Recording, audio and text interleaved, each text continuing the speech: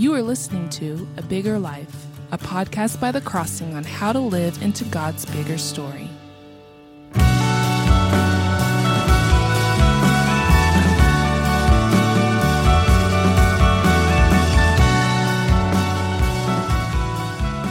Hi, welcome back to A Bigger Life. We're going to look at Psalm 56 today. This is one of those Psalms that helps us deal with the question, what do you do when you're getting anxious? What do you do when you're starting to worry? What do you do when you're becoming afraid? And there are lots of things to be afraid of in our world. There always have been. This is nothing new. For David, like I've said before, this context of this Psalm is a context of fear. He's been captured, it says at the top, captured or seized by the Philistines. And so he says in the first couple verses, he talks about man tramples on me, an attacker oppresses me, my enemies trample on me all day long. They attack me proudly. Verse 5, they injure my cause. All their thoughts are against me for evil. They stir up strife. They lurk. They watch my steps, waited for my life. And so he's dealing here again, and this is a lot of the context of a lot of the Psalms. God had him go through these situations for a reason, and one of the reasons for our good, at least, is to help us have somebody as an example of how to pray and how to trust God in the midst of fear. And that's what David had to do in a lot of these Psalms. So we come to Psalm 56, and I've always found a few verses here to be particularly helpful. The verses I come back to, if you could just memorize one or two of these verses, they're good verses to just kind of keep in your head when you're sensing worry, you're sensing anxiety, you're lying awake at night and you can't sleep, or you're afraid. And, in our day with the pandemic, there's a lot of things to be afraid of because it's not just the pandemic. It's just the social unrest that's happening now. And we don't know the future, but it seems like things are getting worse. And it seems like things could get a lot worse. And so anybody who has a brain, who's aware of what's going on, is going to have the temptation to worry and be anxious and to wonder, how is this going to affect me, my family, my job? How are things going to affect my health, my finances?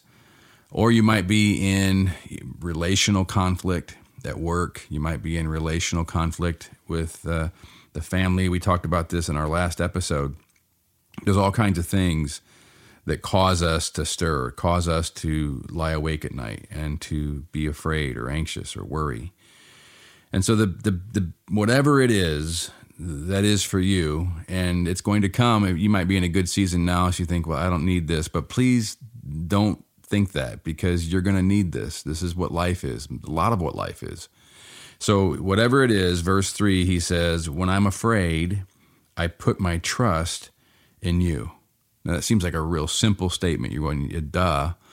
But again, we're learning how to pray scripture here. We're learning how to talk to God by using his spirit-inspired word to help us have the kind of conversation with God that will bring God's reality and bring God's spirit deeper within our lives, our heart, our mind, and bring us into more and more a walk with God, a relationship with God. We're living our day with God. We're not just believing in a God far away, but we're living our day with God. And verse 3 is one of these phrases you can have in your head to help you live your day with God. When I am afraid, I put my trust in you.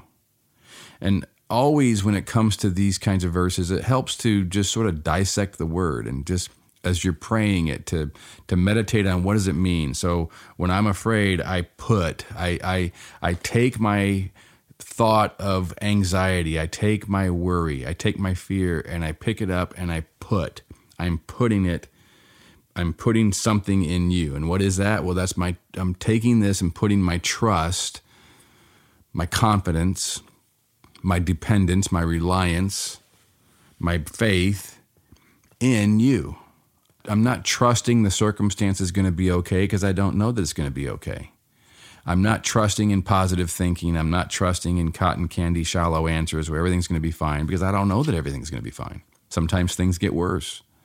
So we don't want to have a shallow, positive thinking, smiley face solution to our real problems. We want to have a solution that is really based in who God is. I put my confidence, I put my hope in you, in who you are, in the reality that you are with me, in the reality of who you are. And so he says in the next verse, verse 4, in God, whose word I praise, in God I trust, I shall not be afraid. What can flesh do to me?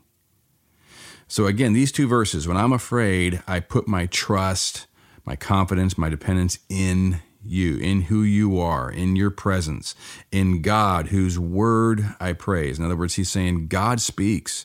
God speaks to me through his word, and I'm going to trust that your word is true. I'm going to bank. I'm going to put all my chips in. I'm going to put the whole pile in that your word is true, because there really are two things. I've said this before, but there are two things we have to believe as Christians if we're going to walk with God any length of time. And two things.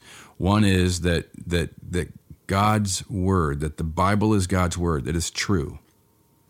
It's true. God is speaking to us, obviously rightly interpreted. We can't make it say whatever we want it to say, but the word of God rightly interpreted is true. That's the first thing. The second thing is that God loves me. God loves me. I'm going to believe that God loves me with a steadfast love, with an infinite love, with a God love. He loves me. His word is true. I'm going to trust his word, and I'm going to trust that he loves me. So I shall not be afraid. I mean, there are things to be afraid of, and I'm not just going to be passive. But this is what I do with my fear. This is what I do with my worry. This is what I do with my anxiety. I put my trust in God. His word is true, and I know that he loves me. And so what David is doing here, and what we're trying to do in this podcast, is he's putting his immediate context, his context that he's in right now, which is not fun, which is difficult, it's anxious, it's worrisome, fearful. He's putting his context now into the bigger story. He's reminding himself of the bigger story, that God is trustworthy, his word is true. So ultimately, in the bigger story, what can anybody do? What can anything do to me, really? And so he says in verse 8, he says, he's talking to God. He's going back. Now this is talking about the love of God. He says, you have kept count of my tossings. So David tossed at night as well. And he's saying God cares about all of it. You have kept count of my tossings, put my tears in your bottle. Now, bottles weren't real common back then. They were used for something that was precious, like perfume or something. And so he's saying, look, God, I know my tears, you see every one of them. You put them in your bottle. They're precious to you. You keep count of all my tossings. Are they not in your book? What David is saying here is that he is intimately known by God. Every detail of his anxiety, every detail of his circumstance, everything that causes him to toss and turn at night, everything that causes tears, all of his tossings and tears, God is intimately aware of them, and they are important to God because David is important to God. You are important to God. This is what you have to do. You have to get here. You have to trust God's word is true, and you have to trust that he loves you. You have to, if you're going to walk with him, that you are important to him, that God is intimately aware of every detail in your life, understands all of your worry, understands all of your anxiety, all of your fears and concerns. He counts them. He puts them in a bottle. They're in his book. This is all poetry, of course. God doesn't have a book in a bottle. But he is intimately aware of every single bit of it. Whatever it is that keeps you awake at night, God cares about it. God cares about it more than you do, and what David is doing here is what we have to do. God's infinite and intimate presence is always our context. It's always the context. It's always the bigger story. It's always the context of every context we're in right now. Whatever circumstance you're in, God's infinite and God's intimate presence is your context. He's with you. He intimately cares. He is infinitely wise, he is infinitely in control, and he is infinitely present without being any less present anywhere else. He is 100% present with you. I know I repeat that because I say it to myself all the time. It's important. So he says in verse 9, this I know, that God is for me. Now, what he's not saying there is, God is on my side. Whatever I do, he's on my side. So let's go. That's not what he's saying here. He's saying, this I know, that God is for me. I might have my cause messed up. I might have my side of the story messed up. I might be proud right now. That's not what God's for. God's not going to defend me in any of that. But he's for me. He's for the real me. He's for the me that he died for. He's for the me that's going to rise from the dead in his kingdom. He's for me. I know he's for me because he loves me. This I know, that God is for me. This is something we have to say to ourselves. Can you say that? This I know, that God is for me. He loves me. He is infinitely present with me. He is intimately present with me. He counts all my tossings at night. He puts every one of my tears in his bottle. They are all known by him and important to him because I know that God is for me. Verse 10, again, he repeats himself. This is the context. In God, whose word I praise. Now he adds, in Yahweh, in the Lord, in the I am, whose word I praise. In God I trust. I shall not be afraid. What can man do to me? Really, in the bigger story, what can anything do to me? Because I trust God. God is in control. God is the I am. God is the one who is infinitely present. And so what I like to do sometimes is, in times of fear, is to pray prayers that God is the I am. That I pray prayers that you are. His name is I am, so I'm going to pray you are. You are my security. You are my comfort. You are my fortress. You are my true love. That there's no love like your love for me. You are my hope. You are my salvation, my life, my joy. You are my better story. We'll do that in a minute. As we pray, I'll lead you through a time of that so you can make that your prayer. But verse 13 is the ultimate context of the bigger story. Here we have it in Psalm 56. This is what David comes to in his fears, in his anxieties, in his worries. He brings it all to this bigger story. Verse 13, for you have delivered my soul from death. Now, we know that's not just what David's physical circumstances are here, because eventually he is going to die. But ultimately, God has delivered our soul from the real death, the eternal death. He has delivered our soul by becoming a human for us, dying on the cross, taking God's wrath for our sin, and breaking through the other side of death into resurrection. He's done all that for us because he is for us. He is for you, and he has delivered your soul from death. Yes, my feet from stumbling, my feet from falling, David says, that I may walk before God in the light of life. Just think of that phrase, that I may walk before God in the light of life. This is what my future is, that I would walk before God in the light of life on a renewed earth in beauty and glory and radiance. Jesus says we will shine like the sun in the kingdom of our Father. There is this light of life that is this resurrected life, this restored life in the kingdom of God, walking before God, walking with God, God being your God and you being his people.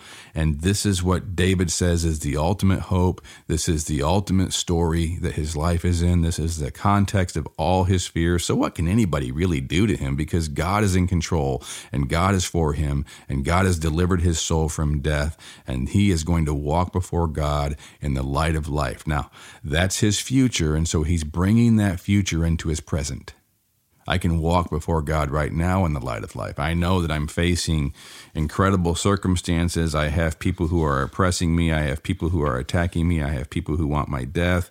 This is a dangerous situation, but I can walk before God in the light of life because I know he is with me infinitely and intimately. I know that he is for me. I know his word is true, and he is the I am that I can trust, and I put my trust in him. All right, now, so what causes you to be just sort of in angst right now? What's making you have a restless heart, makes you perhaps toss and turn at night, or perhaps is causing emotional pain? Maybe it's more serious. Maybe you're just really upset. Maybe you're in a situation right now where you're not sure what the future holds and it's pretty desperate. You're hopeless.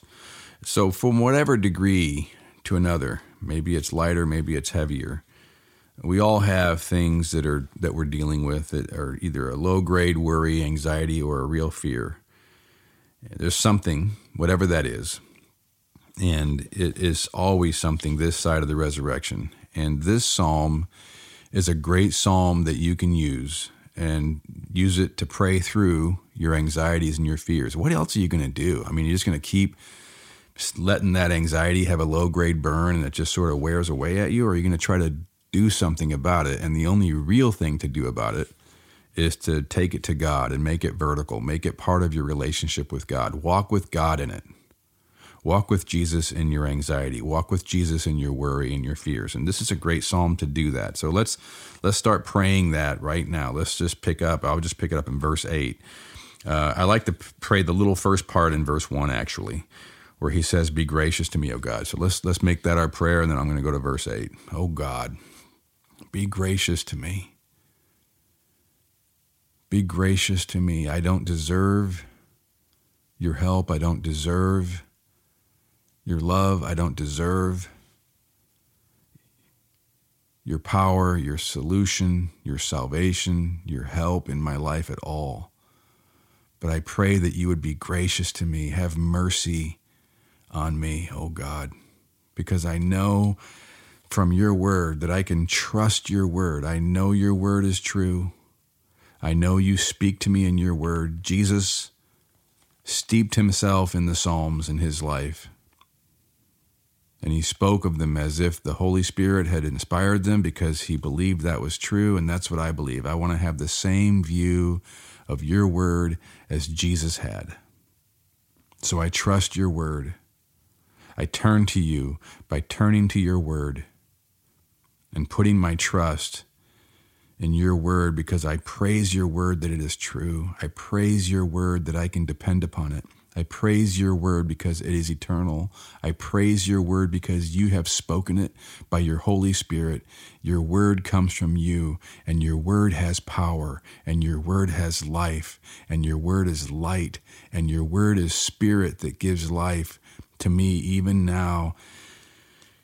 In my tossing and turning, in my anxiety, in my worry, in my fears, I trust your word. I turn to your word. I trust in you. You have kept count of my tossings and put my tears in your bottle. I know that you care about every concern of mine. I know that you care because your word says you care. I don't have to feel like you care because your word says you care. I can believe it. I trust your word is true. Therefore, I trust that you know the things that cause me to toss and turn at night. You know the things that cause me to have anxiety and worry. You know the things that I'm afraid of.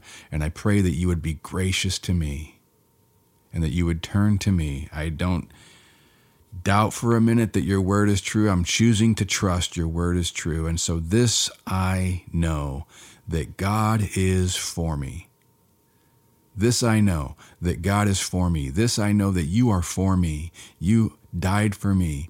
You came for me, died for me, rose from the dead for me, like the Apostle Paul says in Galatians 2:20, that you loved me and gave yourself for me.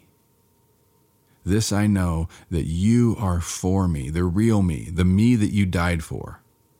The me that you have died and risen from the dead and that will rise from the dead in your kingdom. That's the me that you are for. That's the me that you are creating. That's the me that you love. And that's the me right now that you are going to be gracious to.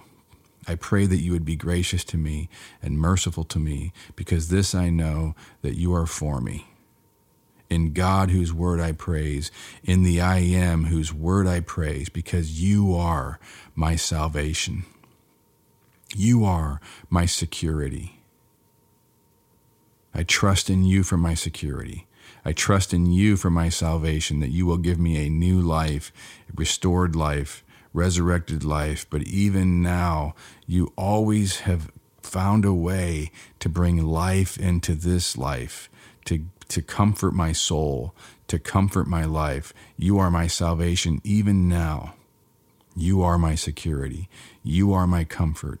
You are my fortress. Nothing comes to me that doesn't pass through your hand first. You're my shield. You are my true love. There is no other love that is like your love, and I trust your true and steadfast and eternal love for me.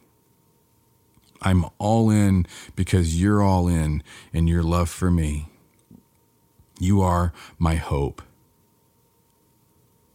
You are my life. There is no life outside of you. Everything else is a dead-end story. Everything else is just decay and destruction, but you are life. You are the giver of life. You are the I am. Life, all life comes from you, and you give me life, and you are my life. You are my God, and you are my life, and you are my joy. You are my only better story.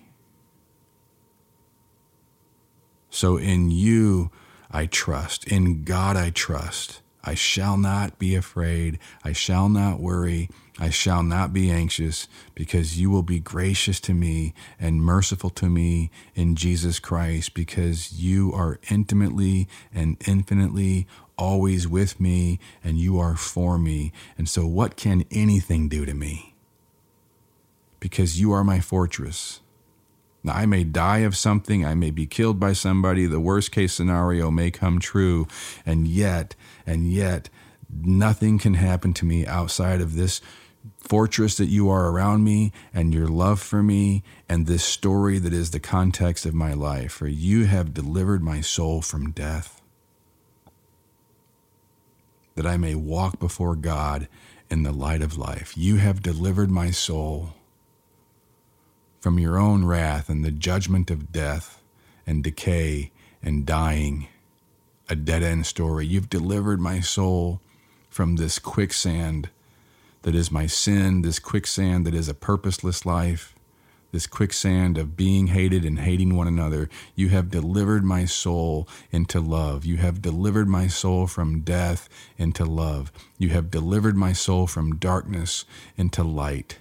You have delivered my soul from a dead end into life, that I may walk with you, the I am, the God that created this universe, beautiful, glorious, radiant, holy, righteous, that I may walk with you, that I may walk before you in your righteousness, in my resurrected body, and your righteousness even now as I am in Christ, and Christ is in me. And so I can walk before you, not in my own righteousness. I don't dare try to walk before you in my own righteousness. I'd be incinerated by your holiness.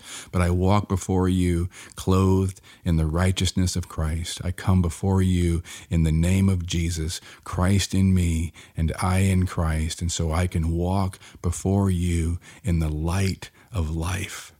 I will walk before you forever, forever in the light of life in your kingdom. This restored earth and a restored body with you present as my God before you, always, never separation from love, always secure, always in your light. But even now I can, by faith, by your Holy Spirit, Christ in me and I in Christ. So I will not be afraid. I will trust in you. I put my trust in you. I put my worry in you. I put my anxiety in you. I put my fear in you. Because this I know, that you are for me, and that you already have delivered my soul from death, that I may walk before you in the light of life. In Jesus' name, amen. Thanks for listening to A Bigger Life, a podcast of The Crossing, a church in Columbia, Missouri. If you enjoyed this episode, please subscribe and give it a rating so people can find this content more easily, or consider texting it to a friend or posting it on social media. Thanks for listening.